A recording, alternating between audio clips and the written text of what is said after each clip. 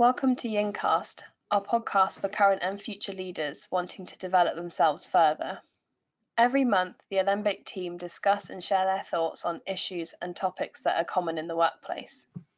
So today on the podcast, we have Rosanna, David, I'm Alice, and we have our new recruit, Ben, with us, which is very exciting. Hello. First podcast, very exciting. And he is a trainee strategy facilitator. So you'll probably hear him on later podcasts as well. We are in the final episode of our team psychology series. It's a tool that we use a lot, and it was created by Tuckman in 1965. And it's just going through the motions of what a newly formed team will follow. So we've done an episode on forming, one on storming, one on norming, and then the final stage, which we're going to talk about today, is high performing. Guys, we've made it. We've made it. Hurrah! So how do we know that we've reached high performance? Well, we were talking, weren't we, about reflecting on our own experiences, I guess, in the vein of Yingcast. And we were talking about our recent trip to Wales and how when we're all coming together, we're all making our different ways there. And we all sort of had different experiences of our journey. What was that experience like? What was it like when we arrived? Did people arrive in a difficult frame of mind? Was it stressful? Was it not? Was it easy to find? I don't think it was easy for anyone to find. But we all had like different ways of getting there. And I guess then how do you then arrive, settle yourself, and then have like a good, constructive team meal, which we had. There was a bit of not commotion, but there's a bit of bluster, I suppose, when we first arrived, wasn't there? After going to Waitrose to get our supplies. Have you brought a takeaway? Yes. So we instantly let the team down and failed at high performance. But I think it's important though to think about the fact that was maybe a lack of communication, and so if we had communicated early and you knew that that was the goal, really was to get the food and the takeaway, maybe it would have gone slightly differently. But there was sort of this expectation that there was going to be this food brought back, but actually no one told you that. So it was a minor assumption and then a misalignment of communication, which imagine if it had been a project requirement that somebody in one team thought that another team had covered, then you've got slightly more significant implications. Yeah, and I guess when we were thinking about examples of high performance before we were recording this, we were thinking about, well, on one hand, it's you perform when you're relaxed and you're not thinking about it too much, but then the yang of that is actually when there's a problem to solve, oh, we now need to go and get a takeaway. Actually, we need to work out how we're going to do that. And so how we all then problem solve and just, who's going to do what. And it's a bit like, following the instructions, because we got told that the postcode doesn't take you to the location, so you're trying to work out different ways of doing things and ways of like following it. And it's just really interesting, like how that, like following instruction, working out the best way, and like and our journey was pretty. It was challenging to get there. yeah, I think it may be because it was primed as you're going to find this difficult to find. So you're like, oh, okay, I'm in the mindset of this is going to be difficult to find rather than this is going to be great. Yeah. Interested to see how you both found the offsite. I found it fantastic because obviously I'd only just started 2 days prior. So I found it an excellent way of getting to know people a lot better and getting more familiar with everyone else in the team. So I feel a lot more comfortable around you guys now than I would have done had we not had the offsite. It was great for me.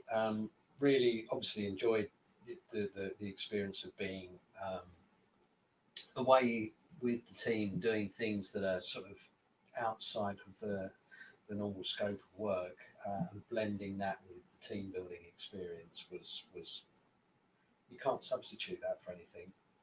It's the only way I think you can do it, which is to be removed from the normal working day in a environment which is relaxed yet with some purpose. So despite our purpose being to get closer, do some work, and actually carry out a walk, get from A to B, with the walk having some activities along the way. It's shared experience, isn't it? Yeah, and I very think much so. just having time together, it just helps you feel more comfortable with each other and trust each other more, and that'll come over time, right? So as we work together more, but I think it is about having that shared experience.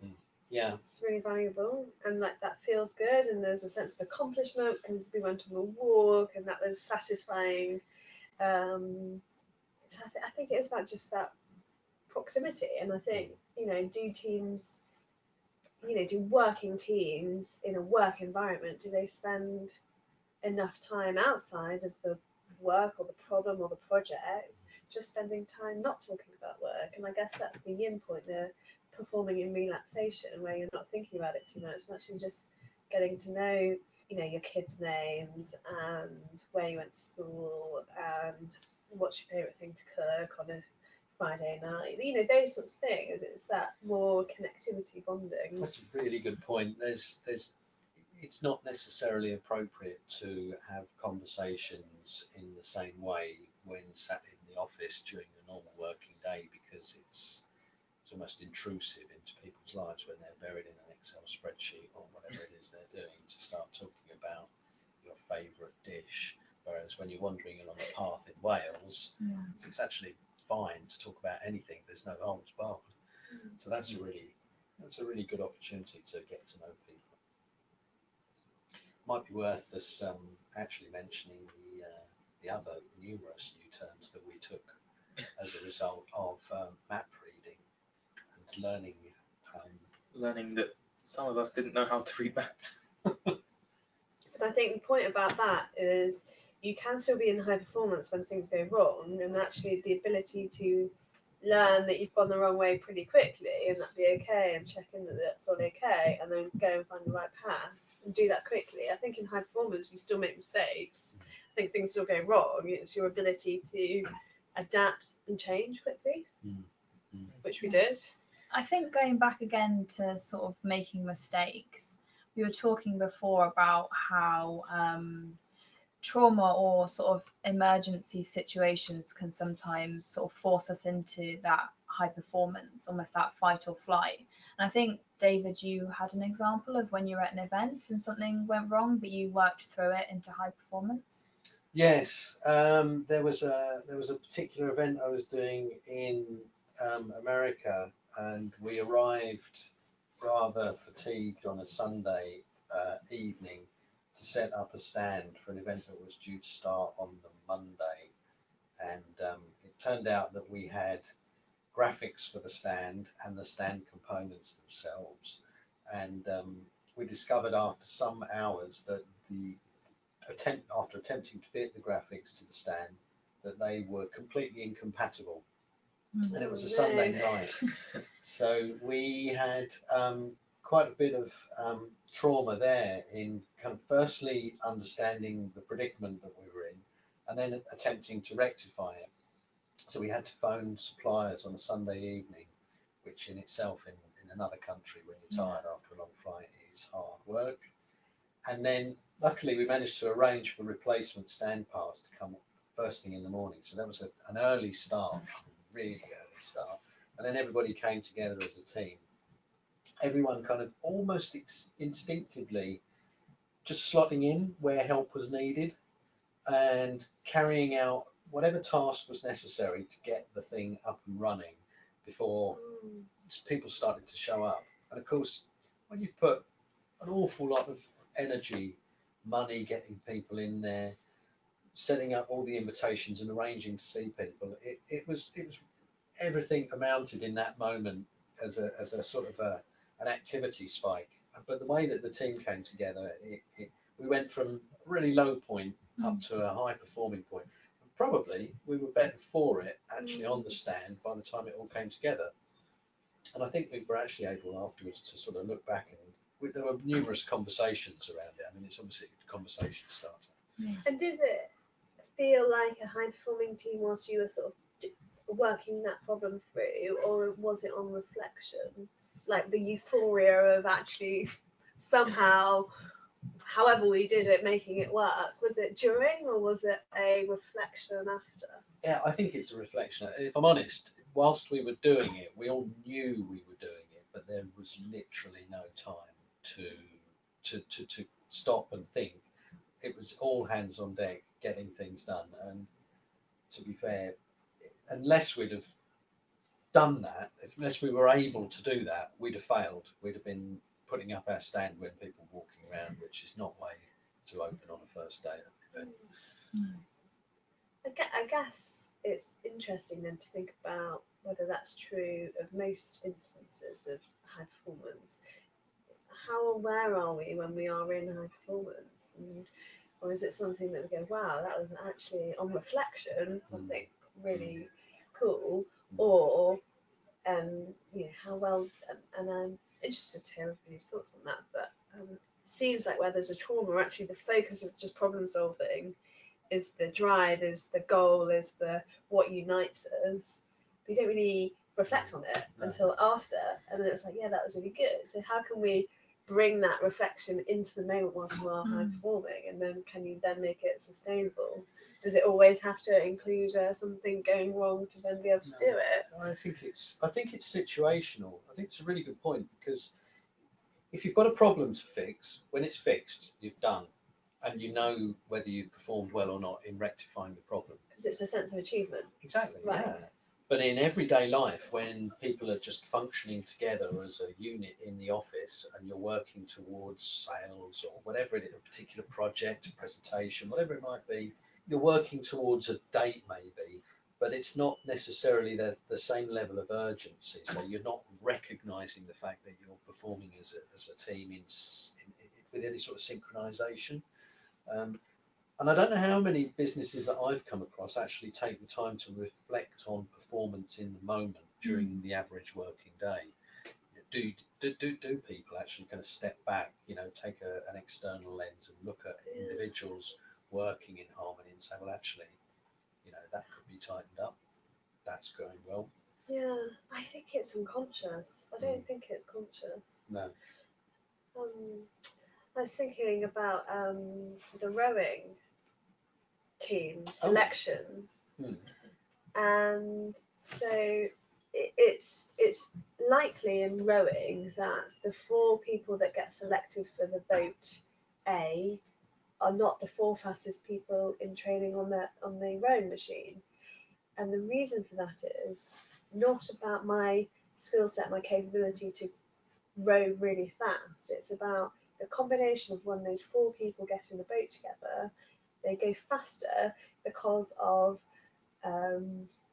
technical things like weight and balance and rhythm of stroke, but it's more unconscious than that. It's about, I'm willing to work harder for these 3 people than another 3 people who technically are faster. And you don't consciously think I'm working harder for this person, and that's why that's why it's unconscious. But I think rowing test. You go into a boat and they'll do every single combination and they'll test that. And so most of the time, it's not the 4 fastest people in the boat. No. It's their connection, it's their sense of identity, and that's all purpose, intangible. It's not measurable. It's just on the day. This is what's going to unite us. Yeah, I think there's something to be said for rising to the moment. If it's a challenge or something like that, particularly in sport, or it could be equated to business. It's when you get a group of people who know that they've got to get X done, we need to do it in such and such time with these constraints, and all of a sudden that harmony that they can produce in the moment. Belief and trust, isn't it? Really, I believe in the people around me that they're going to play their role even if that's a fundamentally different role to me. I Mm. believe and trust that person to do what they have to do, and I just need to focus on what I've got to do. But that trust that other people are going to rock up and deliver the best that they can do is self-fulfilling. Yeah, absolutely. I think as well, you've sort of highlighted another thing that's really important potentially in high performing teams, in that everyone knows what their role is, because Yeah. it's so easy for something to get dropped or missed and just focus on, right, what's my role here, and just getting on with that. Yeah. So that it's like, so that when you, oh, we didn't know we were meant to get the takeaway, it's like the Yeah. clarity of who's getting the takeaway, guys. It's really important. I think coming on to sort of our final point that we were talking about, leaders and authority figures and how they can influence high performing teams. So when we're reading our book, How Emotions Are Made, children mimic their parents or adults that are around, so authority figures, people they look up to, and how they copy the language, and how it might be the same within teams or within organizations. So if you're a leader, just thinking about, are you creating that environment for people to allow teams to be high performing? Do they know what high performing is, and do they know how to get there, and do you help them and provide them with that environment and opportunity? Yeah, it's a really good point. I think leading by example is something that you'll see, a characteristic that you'll see in all great leaders. Is they setting the bar at a certain level so that it gives those in perhaps lower tiers an aspirational position to aim for. And you'll often find that there's a form of mimicking which takes place both in terms of body language and verbal language that can occur when you've got somebody who's really smashing it. They tend to kind of portray characteristics which are kind of almost admirable, which gives those people something to sort of aim for and shoot for. Yeah, it's just reflecting on all the things that come out of my mouth that sound like, oh, I think that's what Nick says. Nickisms. And so definitely there is that hashtagging Nickism, are Yes, we? I think so. Yeah. Hey, crikey, Yeah. there'll be a lot.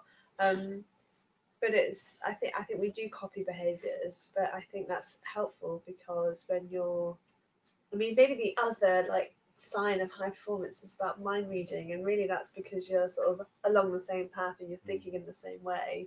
So to the point about spending time together, but it's also about, I guess, that sort of mimicking each other's behaviours means that you sort of perhaps sort of just get there quicker.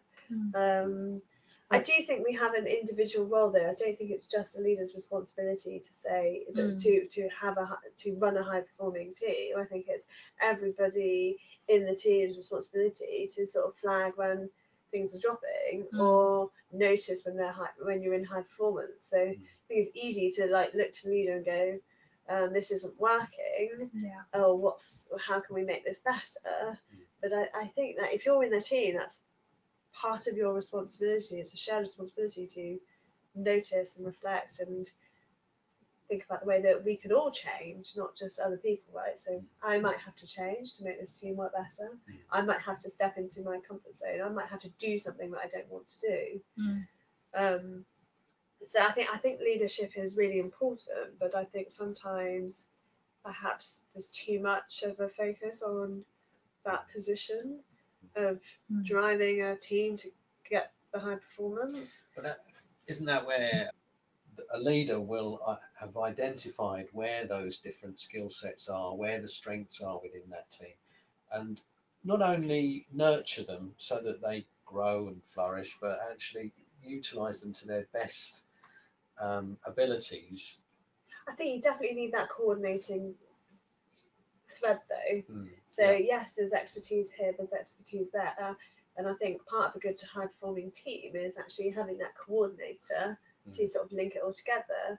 And you were talking about a pitch where you previously worked, and it was like somebody would do that slide and another person with different expertise would do the next slide.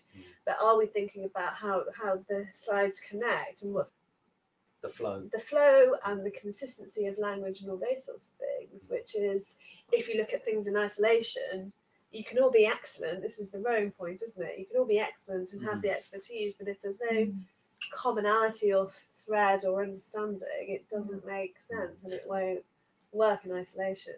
It's like the 1 + 1 = 3, and that's the sort of, you want that.